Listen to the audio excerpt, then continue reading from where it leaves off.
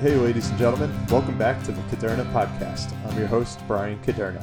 This week features another awesome guest by the name of Dr. Rob Fazio. He'll join us for a great conversation on how to mentally prepare yourself, your house, and your business to reach the next level as the world returns to a new normal. But first, a little background on our guest. Rob started as a sports psychologist, but now focuses on leadership in the C-suite of America, and most recently helped hospitals and healthcare systems throughout the COVID-19 pandemic.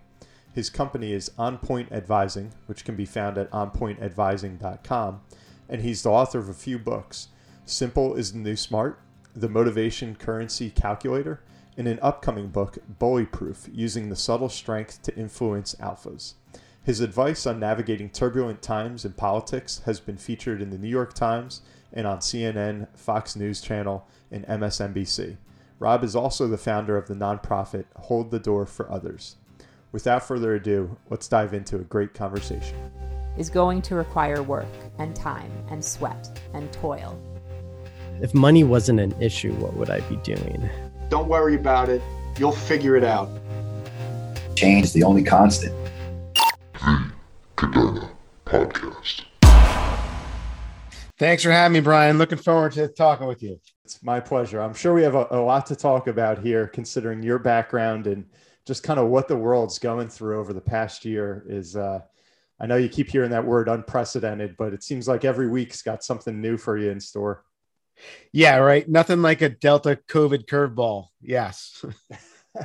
I know. I'm like, fingers crossed we don't go backwards, but the news right now, it's not looking all too promising. So we'll have to play that by ear, I guess.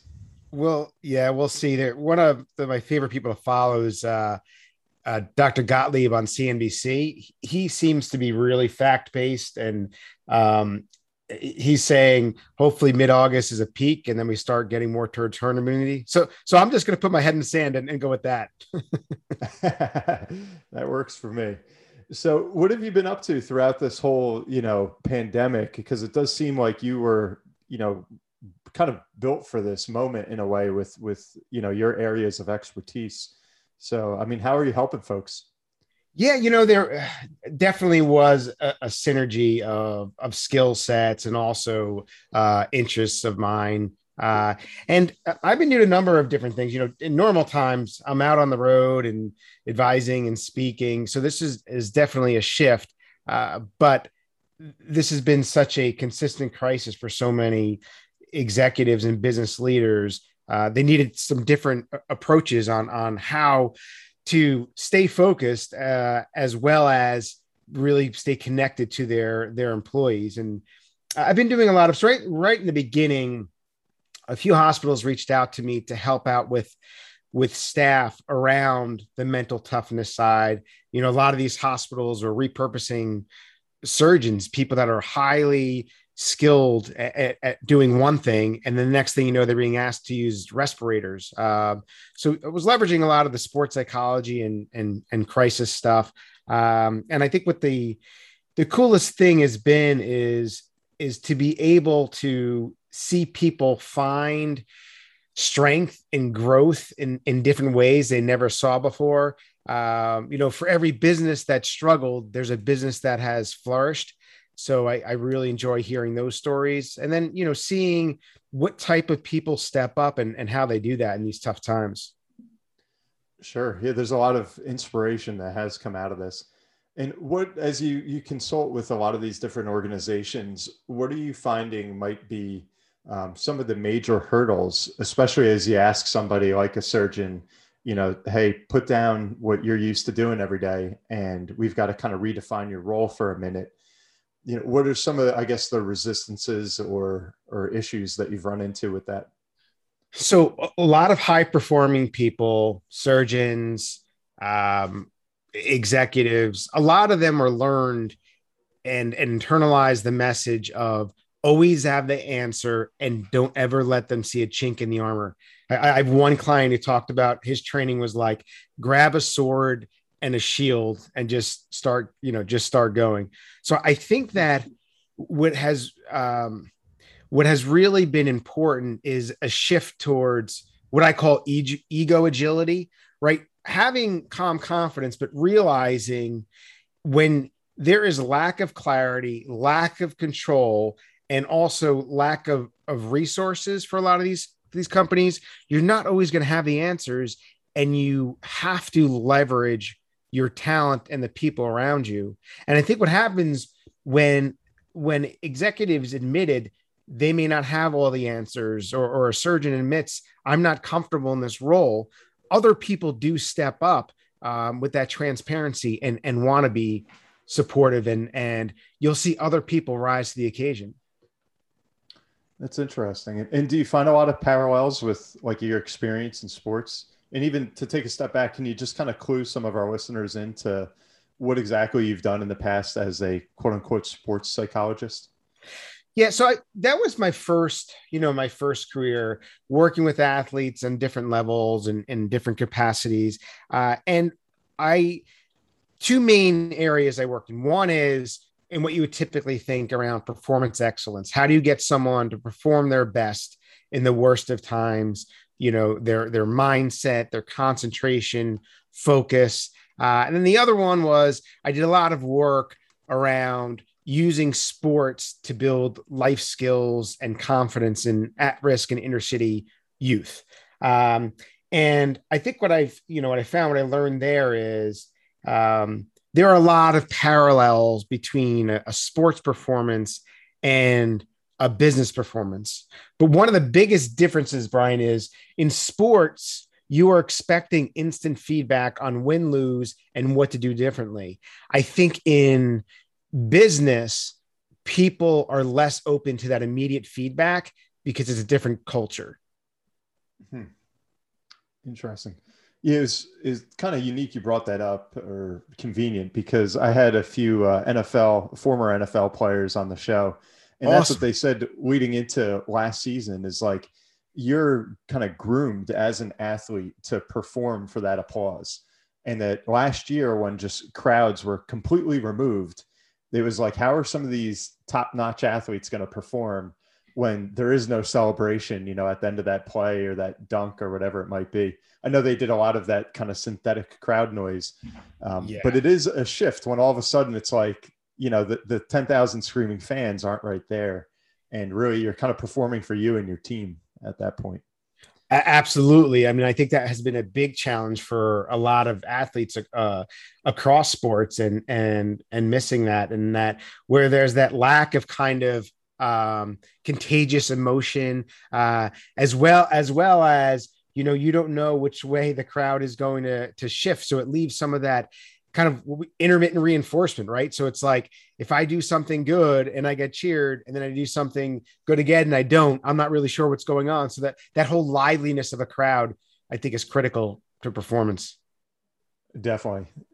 And you felt that wasn't really a hurdle in the business sense because there's not such a need for that instantaneous recognition. So it's interesting. I would say it depends on the function. I think that I've had a lot of conversations with people in the sales industry where it's been really challenging, right? Very driven people, very focused on their audience, right? Influencing people, getting feedback, meeting with them. So you could equate that sales experience to having a crowd, whereas they no longer had the crowd. It was more of kind of the one-on-ones and things like that. So I think that was a big shift in sales. And I think that, it really does depend on the individual. Some people kind of like the isolation or being home. I felt that way in the beginning. I think we're at a point now where people are so fatigued and to some extent burnt out. They just want human interaction, and they want to be able to get back to that, interacting with people, uncovering needs, and the fun part of business. Yeah.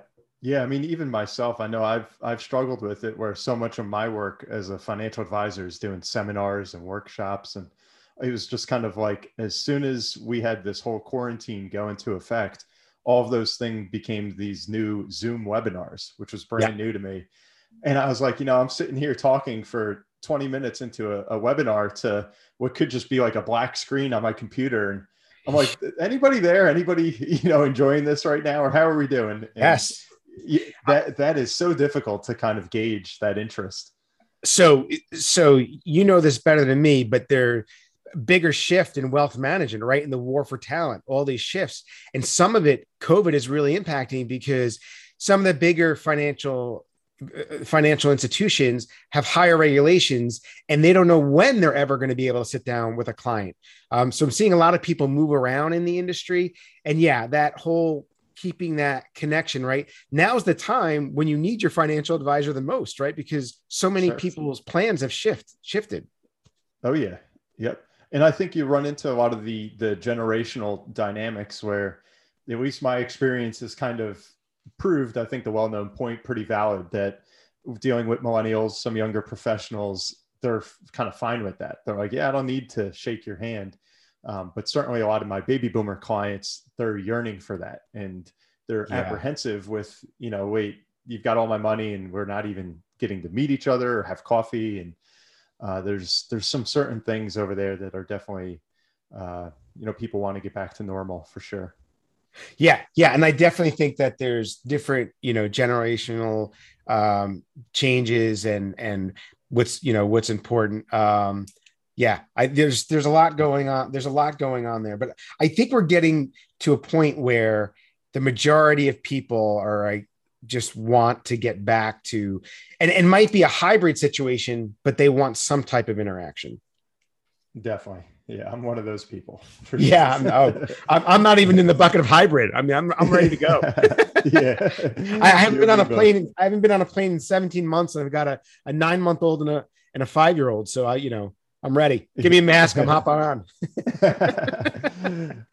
But I wanted to ask you, in your bio, I had mentioned something you created called the motivational currency calculator. What exactly is that? What is motivational currency? Yeah. So, much of my work is in the finance industry, and pre-2008, I would go around to different banks internationally and talk about motivation, and people would be like, who cares, right? We pay people here. That's what we do. And then once we had that financial crisis, it shifted where people needed a way to engage people and motivate them in different ways. And so I leveraged a lot of the work from a Harvard psychologist, David McClellan, on what's called social motives. So we all have something inside of us that drives us. And usually there's a primary driver. And the way it works is any situation or conversation, we're going to get pulled in a certain direction. And so motivational currency, there's 4 motivators. There's performance, people, power, and purpose. And performance is all about results and achievement. People is about relationships and harmony. Power is about influence and persuasion. And then purpose is about something for the greater good, some type of meaning. And usually everyone has a primary motivator. And so the whole idea is you want to be able to recognize the motivators in yourself, read them in other people, and then lead in a way that is aligned with other people's motivators, with the idea of, if you're speaking someone's language and you know what drives them, they are more likely to let you influence them. Okay. So you're saying, as an employer or a leader in an organization, you want to identify one of those 4 kind of trigger points for that employee or whoever your kind of protege is? I think it works always. Like, if you want to influence your boss, or if you want to influence or better understand a client, looking through it through that lens, based on the things that they talk about, how they interact with you, understanding what drives them, gives you a much better chance at being successful at engaging them, connecting with them, making them more motivated towards what you're talking about. Got it. And if you have, does that just come through experience, would you say, or do you have maybe kind of a tip or piece of advice for, let's say, that young professional that's like, hey, I've got a new boss, or I got a new big client that came on, and I can't really find out of those 4 features or dynamics or traits, what makes them tick, like which category they fall into. Do you have some kind of quick identifier? So the it takes some time and experience. So there are tips and cues. So, for example, someone who's performance oriented often talks about timelines or results or numbers. They're always talking about agendas. Someone who's people oriented really tends to talk about emotions, tends to talk about the team getting along and more of collective types of success. And then someone who is power oriented, they often give their point of view. They're often trying to advise you on something. And then someone who is purpose oriented, they're often talking about the overall good or something that is meaningful.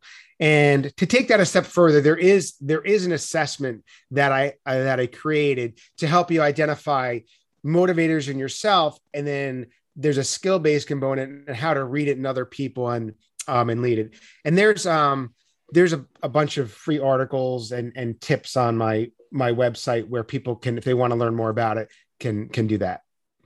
Okay, that's great. As we're having this conversation, I'm even thinking with my practice, and you get, at this point now, I've been doing it about 13 years. You have such kind of an array of clients, and you group them, based on asset size and all these different things. But that would almost be an interesting way to have a kind of a new classification too of those 4 different categories, and perhaps send out articles or things like that appeal to the greater good people versus the high performance people and so on. You got it. So that's one of the biggest mistakes I see is, especially with marketing or newsletters, it's like, oh, here's really important information. And then a wealth manager will send out a deck to their clients, the same deck to everyone. But if you know someone, all they care about is passing down money to their children, right, and protecting their wealth, well, that's more of a purpose orientation. So you need to anchor with that first. It doesn't mean you don't get to your performance metrics. It's just you lead with what you think the primary motivator is. Yeah. And I think that just takes time and organization. It's easy to send out that mass newsletter to 13,000 people and then say, well, let's make some groups here. But it gets just some effort there. It absolutely is an investment. Or you just pick a select few that you think there's a high probability of success. And in the email, it's personalized with something around their primary motivator. Okay, gotcha. And so now a lot of people, I'm glad we kind of went over there because that's a nice launch pad to, how are we getting better performing companies? And now I think the business world wants to get back to normal, like we've discussed. How can businesses really best prepare now for a reopening after COVID, assuming that we are kind of through the woods, out of the woods, and we are ready to reopen now? Yeah, so I think that it is a partnership between the employees and the employers. And there's something that's going on right now, which is interesting on the psychological contract between employee and employer. And it's almost been polarizing where employees would be like, well, it's the employer's job to give us this or not, or only let us come in 2 days a week or not. And then employers are kind of starting to feel handcuffed because no matter what decision they make, there's a population of employees they are going to upset, right? Mm-hmm. So I think it's a matter of better preparing leaders to have a lot of different conversations where there's a range of emotions, making sure that you're understanding your people and what their perspectives are. I think it's really important that employees have a voice and there's some action taken on some of the voice so that there's some agency there from employees. I think that, reinforcing that it's a fluid situation and that while, people used to always be a fan, make a decision and stick with it. And I think it's kind of like, it used to be like unfreeze, change, refreeze. Now it's like unfreeze, change, and refrigerate because we don't know what's going to happen. So setting the expectation that things might shift again, and being okay with that, I think is important. I also think simple things like finding your employees that are resourceful around some of these topics that may create anxiety or be challenging, and have people do some micro learning videos, 2 minutes or less on their best tips or sharing stories. So building that community approach to the reopening, as opposed to it feeling like something is being done to me. Okay. And what do you think, some of the, at least with your experience, are some of the things that I guess these employees really want to spend some time focusing on, where, like you said, it used to be, hey, we'll just pay you. That's your motivation. Now get to work. What is it maybe right now that's motivating and inspiring the workforce? Well, of course, the biggest thing now is purpose and meaning in the work is almost more of a topic of conversation on a daily basis than the business metrics. So that constant reinforcement of, what the company is doing in some ways, providing a service to society, doing social good, I think is important. I also think that, having a realization that there is another war for talent right now. And right now there are a lot of options for employees. And I think that's a tricky one, because you want to be flexible, but you don't want to be so flexible that it's negatively impacting the business. And also for employers, there's a lot of conversation around the Great Resignation. If an employee doesn't get what they want, they're going to quit and do something else. And you have to realize that everything you do and make a career move impacts your brand in some way, shape, or form. And a lot of these industries are small. So you just got to realize, if you do leave, you've got to leave on very good terms, and realize the next place you go to, may not be sure what you're getting into. So being really good at that. And same thing with an organization, realizing any decision made during a crisis tends to live in the DNA of the business and the organization. So choose wisely, communicate effectively, be very people oriented as you're being business oriented. Sure. And I think that just to kind of delve a little bit into kind of a similar topic that's going on right now, I meet with small business owners all the time. And one of the gripes that they're having, which is really no secret, is finding quality talent and employees today.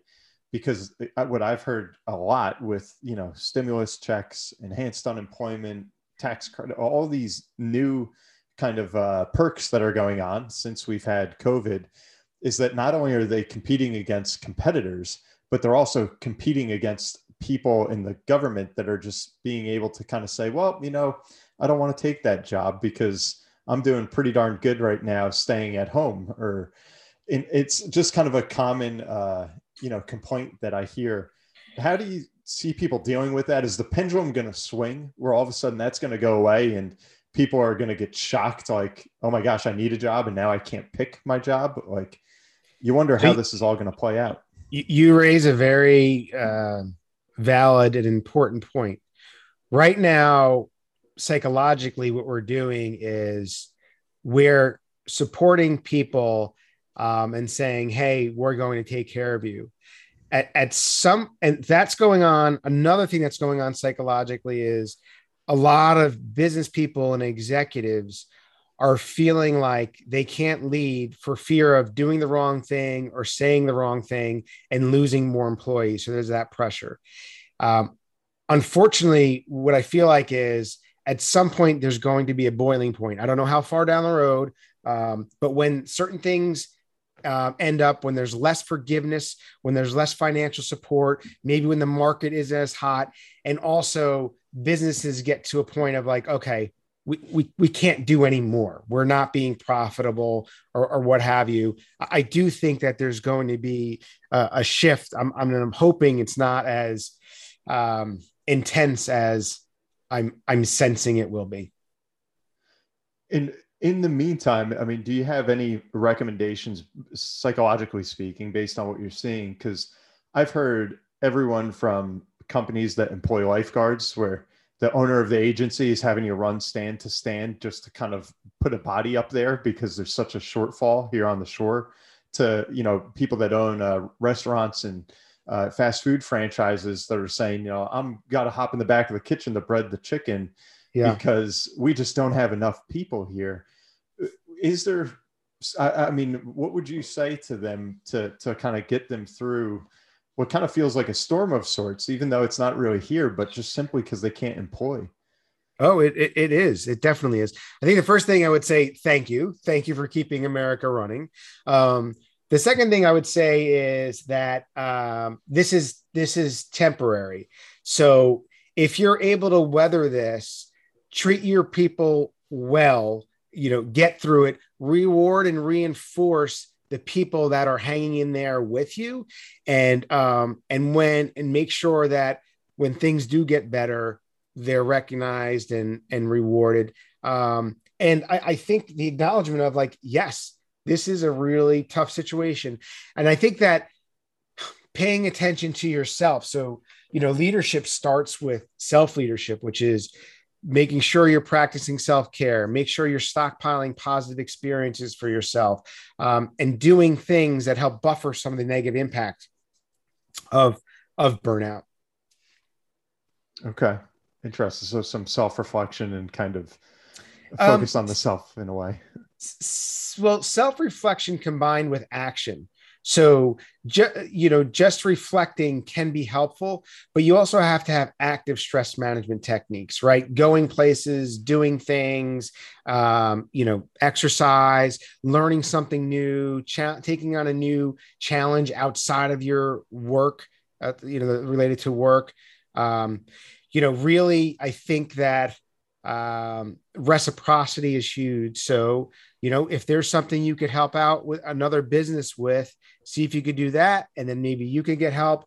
There's a great thing that's been popularized by Adam Grant at Wharton called the reciprocity ring, which is, you make a list of things that you could help people with. I'm sorry. You make a list of things that you might need help with. So you get a group. I might need help with finding, lifeguards from this time to this time, or I might want to do something like this. And then you share that list, and then everyone signs up with something they could help each other out with. And it just deepens relationships and kind of spreads out the stress of the tough situations. Okay. So essentially don't be afraid to ask for some help during this whole time. No, I think that, getting help for the business is a smart thing. And I think the key is you've also got to be willing to help in some way. And then help could just be that you're a sounding board, or you give some people, give someone some advice. Definitely. And just kind of maybe on the other side of that coin with, let's say we got a business owner, whatever profession that the individual's in, and they feel like they're just kind of on cruise control to the point where maybe some of those concerns that people work towards are no longer a concern. Maybe they do feel financially independent, or maybe they feel like they've had the impact that they wanted to on a certain, area of the economy. Once they get to kind of that point of like, I checked these boxes and now I just feel like I'm kind of waking up and I'm just going to the desk. How do you overcome some of that complacency?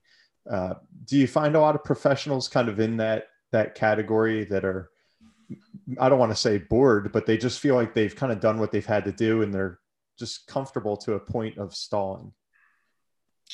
I don't see many of those.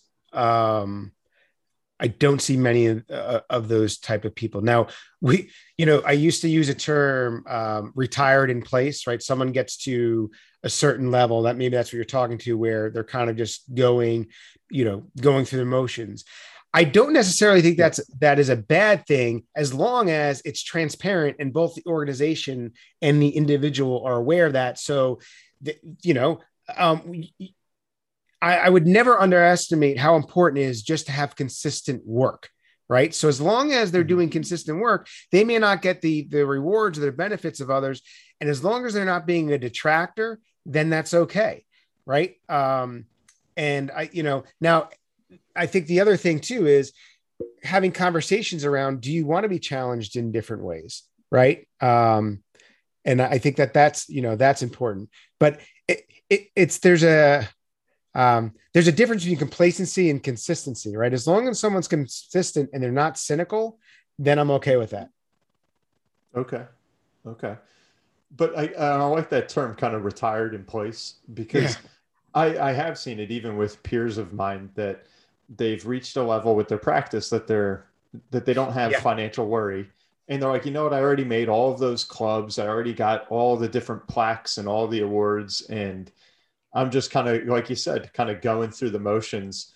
Is it time to move on to something else, or do you find ways to kind of dig down and find a new bit of inspiration in the well? Or It depends on what's needed. As long as they're not doing harm and creating dysfunction, and they're still performing at an acceptable level, that's okay. I think that you need a certain amount of people that are contributing. Now that's different than dead weight or people that aren't. But some things that it could be that you could tap into is, legacy. Do you want to mentor others to get to the level that you are at, right? Trying to get them to help the younger emerging talent. I would try to get them involved in some of those things. okay, okay, interesting. All right, that's great. And anything that you want to spend some time on while we're on kind of the whole business topic, as far as advice that you have for people who are trying to be better leaders right now, whether it be COVID related or just kind of general mantras that you've adhered to even in normal times? Yeah, I think that one of the very I see underutilized skill set is creating an environment that is enjoyable at work. So there's a whole host of literature on the power of humor and laughter, and how it equates to productivity, and even research around variable comp, where people who are perceived to have a good sense of humor tend to make higher get higher incentives in their variable comp. So I think that it's not that you have to be a comedian, but if you're in a position to lead, making work have a little bit more levity to it, making sure it's okay for people to have fun conversations. I think we've gone so far to being so strict around things. People need somewhat of a break, and need to have that connection to people through using humor and having some fun conversations. Yeah, I like that. I think everybody over this past year is just wound so tight. Oh, yeah, totally. I mean, we're living in I feel like this is like the era of sensitivity, where it's like anything you say or don't say, it could be construed the wrong way and used against you. And I mean, it's almost like everybody's just walking on eggshells. And I mean, that's a whole nother topic that we could get into. It is. So I am seeing a lot of executives that will literally say, I feel like I'm in fear of leading because I might say the wrong thing. I might, hit someone's trigger, So I think that it's tricky, but I think that what has to happen is, if something is triggered, if you're not the person that's triggered and you're not the person that created the trigger, you need to help play some role in de-escalating the situation, right? And trying to have some conversation around it. I think that's really important. And we've got a long way to go around having some more candid dialogues and overt conversations, because people are shying away from the conversations because they may not know how to have them, or they're afraid that they're going to say something that's going to end their career. And in that same vein, I mean, do you think, in this, I don't mean to sound crass, but do you think there's a point where the world almost has to look at its people and kind of say, like, all right, maybe we need to toughen up just a little bit? Because it's like, kind of where do you draw that line of, like you said, a business owner or a leader feeling worried and fearful, like, I want to tell somebody X, Y, or Z to make them better, but I'm afraid if I say that, I could be construed as this, that, or the other. Yeah. I mean, how do you deal with that? You've been in sports. I mean, I grew up playing football, played football in college, and there just wasn't that sort of sensitivity. It's like, here's what you need to do, get it together, or, start running some laps in not such, nice language. but Yeah. it boggles my mind sometimes, you know? Well, so there's a couple things at play. First of all, there's no place for berating someone or demeaning them. And I think the problem is there are a lot of narcissists in the business world that have risen up by being bullies and pushing people around. So let's put that aside and let's deal with healthy human beings. Yep. I think that we're doing a disservice to people by not giving direct feedback and by not advising people and correcting the behaviors. And I think a place to start is calling out your intention. Brian, the reason I want to talk to you about this is I want to help you be better. And here's how I think you can be better. Going forward, try this. You're always open to have a conversation with me. And I think that if you can get someone in a place to understand that you're on their team. So I always have this mantra in mind, same team, right? Make sure they know you're on the same team. They're more likely to accept the guidance and feedback. Another caveat to that is the ambitions, I believe, need to be a combination of self, other, business, and social. So I'm ambitious. I want to be successful. I want other people to be successful in my team. So I'm looking out for them. I want the business to be successful. So I'm looking at the financial health of what we're doing. And I also want to do social good. If you could look across those four things and be able to communicate that you're motivated by those, I think people are more, it's going to be much tougher for someone to push back or be wounded by the counsel you're giving. Got it. So kind of lead with, like you said, we're all on the same team here.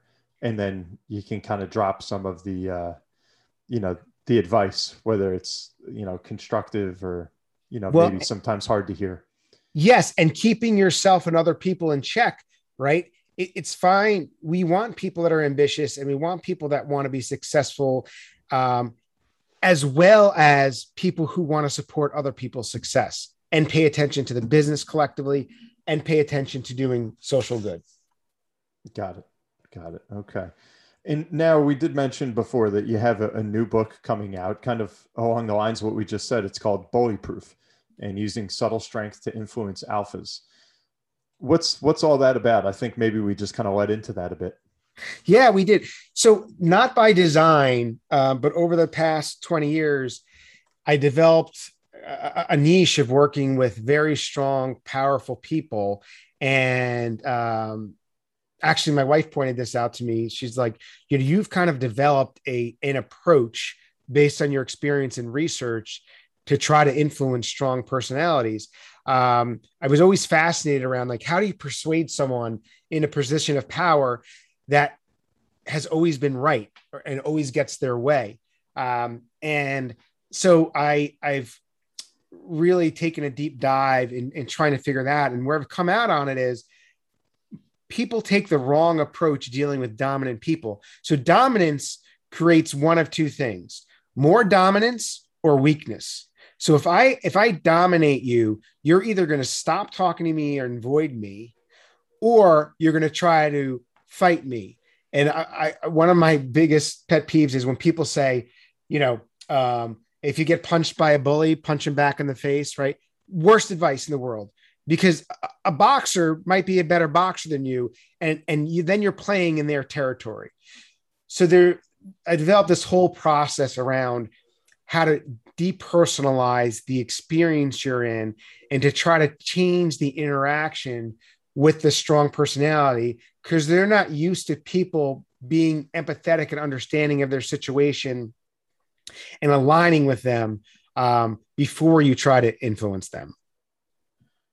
Okay. So I'm sure this is kind of new to a lot of people. Like you said, the bully or the boxer in this instance punches you in the face and you essentially say, don't punch back because you're kind of playing into their realm now. Yeah. So are you suggesting that you kind of lead that power personality into maybe another area of conversation or debate?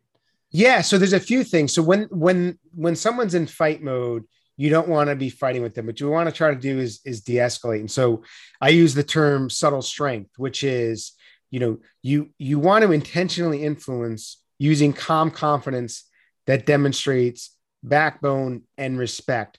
So it might be something where you let them know what you agree with certain aspects of theirs. And then you say, I wonder if we could have a conversation about this, next time or something like that. That's one thing. The second thing is there are different types of alphas. So what we're typically talking about is the non-adaptive, unaware alpha, someone who is, really pushy, doesn't have a good self-awareness, doesn't realize their impact on others, and they don't adapt. But there are also aware adaptive alphas, which are really strong personalities that have good intentions, good interpersonal skills, and creating alliances with those types of leaders are really important because they neutralize the people that are the perceived bullies or the non-adaptive alphas. Okay. That's interesting because what just kind of came to mind, frankly, is, our prior president, Trump, whether you love him or you hate him. You said it. Uh-oh, here we go. Yeah, I know. I'm like, now everybody's we just lost 5,000 listeners and gained 5,000 listeners. Exactly. That's exactly right. I mean, talk about one of the biggest love-hate personas of all time. Yeah.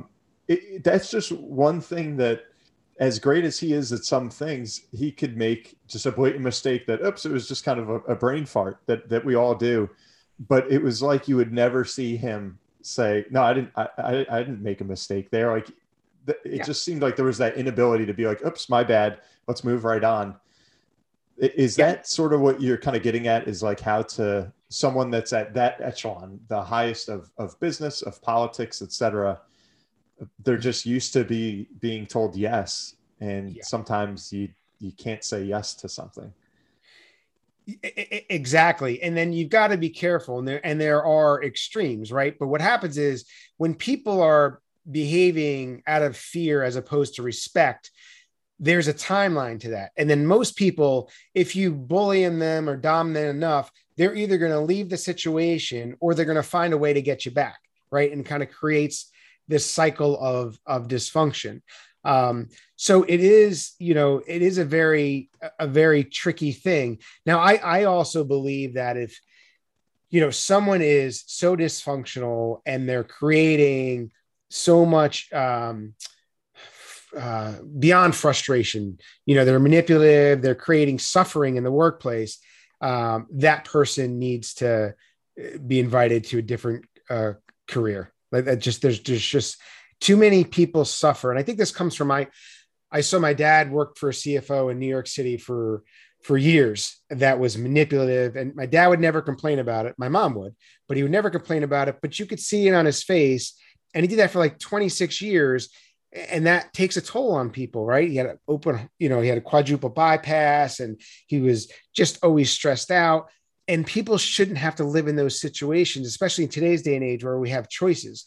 So if you're a person in a position of power and there's someone who is quote unquote successful, but they've got character flaws or they're a bully, realize that they may be nice to you because you're at the same level, but they're creating such trauma for people on a daily basis that's not okay. Well said. Well said. And that might have been perhaps a part of your why, but I did want to ask you kind of what led into this work of whether it be sports psychology or psychology in general. What got you to this point in life? Yeah, I think that story I just told you about my dad was part of it. So being around New York executives all the time and kind of just feeling that. Matter of fact, my dad gave me a book years ago. It was something called like How to Manage and Control People. And that was like their training up and coming. And it was all about control and coercion, which is crazy, right? We're supposed to be the opposite that we realize. Yeah. The other thing that I think has been really impactful is I grew up as a overweight, incredibly anxious kid with no confidence. So I would be afraid of conversations with people. I was always intimidated. I shied away from sports and I missed a lot of opportunities. I wasn't a tremendous athlete, but I was good enough to play, at different levels. And I I just psyched myself out. So I got to the point where at first was, I don't want to live this way anymore. And so I went into sports psychology really to learn about confidence. And then it became a mission of mine of, gosh, if I could work myself through this, I bet you I could help a lot of people around this. And then I started doing sports psychology in the business world, and that kind of, caught on for me. So I find the work intriguing because I'm learning all different business models, interacting with smart people, and influencing people that don't want to be influenced. There's so much there to kind of take in. and if you don't mind me asking, what, as you started to study all of this, what led you from kind of that shy kid that felt like you lacked confidence to where you're at now? Was there something that you said, hey, right here, I can pinpoint that's what I need to work on? Was there some exercise that got you from point A to point B?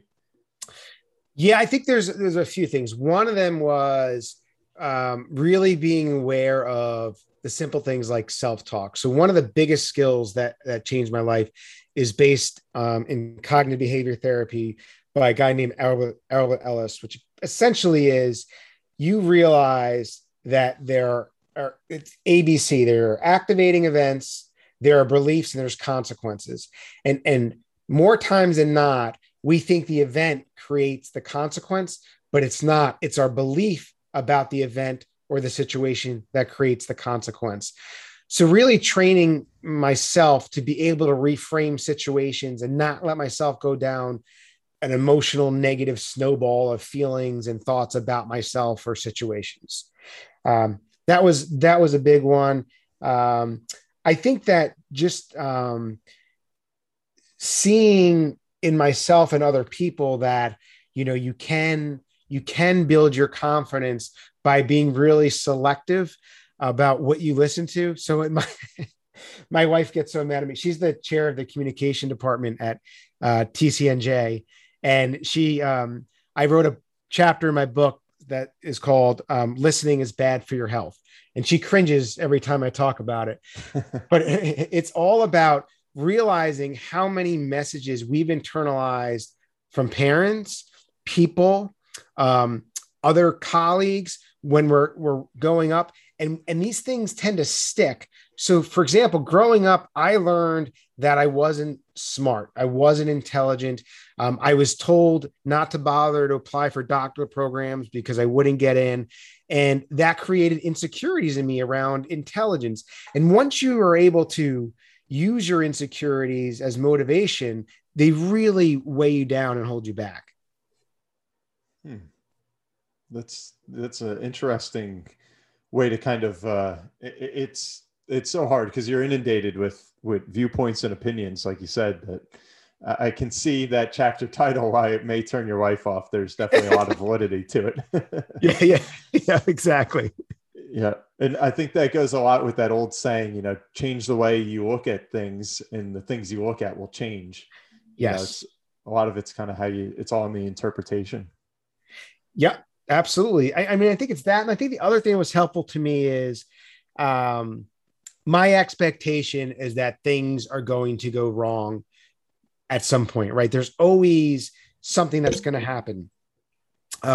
I think we have this fantasy, at least in America, that we actually have control over things, and we don't. All we can do is prepare and put ourselves in good places, support our families. But there's always going to be shifts and changes. And we've just got to be really good at getting through those, looking at them as growth opportunities, and then getting on to the next thing. Interesting. And so this has been great. I really do appreciate, the advice that you've laid out here. One of the things I know my listeners love is oftentimes when we do have a guest on the show, we'll finish with a lightning round, with just some kind of rapid fire questions, just to get to know you better, kind of pick apart what makes you tick every day. You okay if we dive into that? Yeah. So I'm going to be kind of like Jim Cramer here. We'll go for it. Nice. Pretty much. All right. So first one up here, what is your favorite book? My favorite book, How to Win Friends and Influence People by Dale Carnegie. Yeah, what a classic that is. Total classic, really easy to apply. Yep. Yep. And what's your favorite movie? Something About Mary. Just the humor in it. Just it's solid. Yeah. Yeah. Yeah. That's a fun one. And how much do you usually sleep at night? Huh. So if you asked me this question a month ago, I would say I don't. But the 8 month to 9 month with the baby has shifted. So I would say I try to shoot for 8 hours because I know it's important, but I probably get around 7. Okay. All right. And again, this is a bit of a finance show at times. What would you say is the best investment you've made? Could be monetary or otherwise. I'll give you 2 answers. The best investment I made, number one, is in myself, meaning working on my self-development to get myself in a place where I could help other people be successful. I think number 2 would be Sirius Radio. So it was my first stock I ever bought. It was right before it was either going to go bankrupt. And I think it went down to like 5 cents or something. So I just threw, I don't know, like $500 into it. And it allowed me to buy my wife's engagement ring years later. That's awesome. Yeah. That's a great story. And on the flip side, can you pinpoint a worst investment that you ever made? Yeah, let's see. Worst investment I've made. I've definitely made a lot of bad ones. I've had several investments in the restaurant industry, and being that it's a cash business and you really don't have line of sight into what's going on. I've lost a good amount of money in some and done well in some. So those were some bad investments. I think, it's tough because I look at investment losses as like, I'm always able to rationalize the lessons learned, which I know is cliche. But I've, what else did I, well, right now, Fannie Mae is one of my worst investments. Okay. All right. So we got I'm still holding on. Like I'm dollar costing average still goes to nothing and we'll see what happens. Yeah. Right. It's funny though. The restaurant one is one I've heard a lot, and it's kind of like some people strike gold with it and that's what they were built for. And a lot of others, you just, like you said, you don't always know what you're getting into until you're in it. And then like, what do you do from there? Yeah, there's like a 5-year horizon, and in the beginning, it feels so good. I feel like a lot of restaurateurs hang on too long to a concept, hoping that a PE firm is going to come buy it out or something, and and then staff gets stale, and the new restaurant opens up down the block. It's tough. Yeah, it definitely is tough industry. And growing up, did you have a childhood hero? Yeah, a couple. One was Joe Montana. I just loved the way he was able to deal with stuff under pressure and crisis. Right. And, I don't know if you know the story, but in one, the Super Bowls, they're down. I don't know. It's like 1:46 and they're down a touchdown or whatever, but he gets in the huddle, and I think Guy McIntyre was the guard at the time. And he looks over in the huddle and he goes, "Hey guys, look, there's John Candy."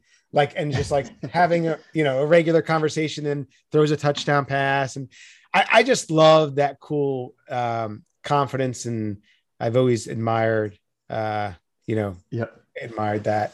So he was, I have heard that story. And that's, you talk about kind of ice running through your veins. That's it right there. Yeah. Yeah. So he was a big one.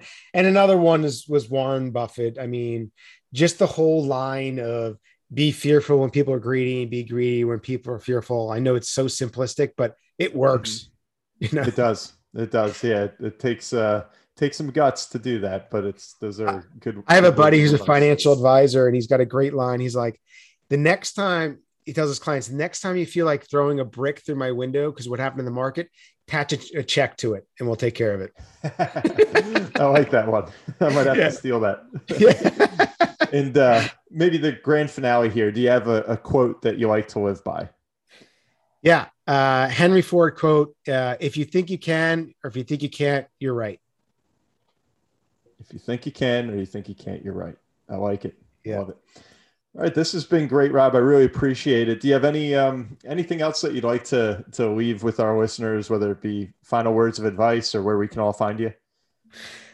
Sure. You can find me on LinkedIn. I usually do a weekly micro learning thing there, or at onpointadvising.com. And I think my final thought would be is I think that having conversations are great and so important.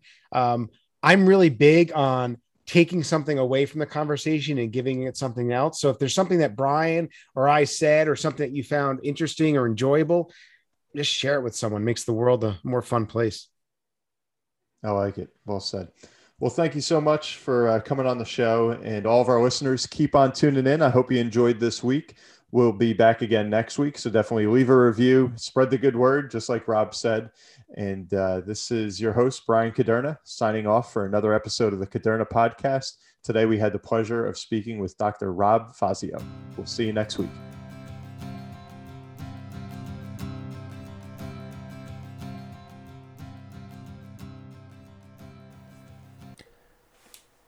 This podcast is intended for the general public and for informational purposes only. The show does not provide any recommendations or investment advice regarding any specific account type, service, strategy, or product, or to otherwise act in any fiduciary or other capacity. Please contact a financial professional for guidance and information that is specific to your situation. Brian Caderna does not provide tax or legal advice. Please contact your accountant or legal advisor to discuss your situation.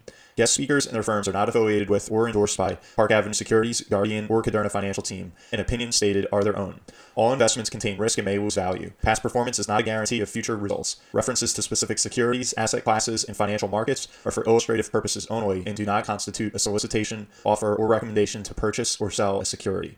Brian Caderna is a registered representative and financial advisor of Park Avenue Securities, LLC, PAS. OSJ 300 Broadacres Drive, Suite 175, Bloomfield, New Jersey, 07003. Phone number 973-244-4420. Securities products and advisory services offered through PAS, member FINRA SIPC. Financial representative of the Guardian Life Insurance Company of America, Guardian, New York, New York. PAS is a wholly owned subsidiary of Guardian. Caderna Financial Team is not an affiliate or subsidiary of PAS or Guardian. California Insurance License Number 0K04194.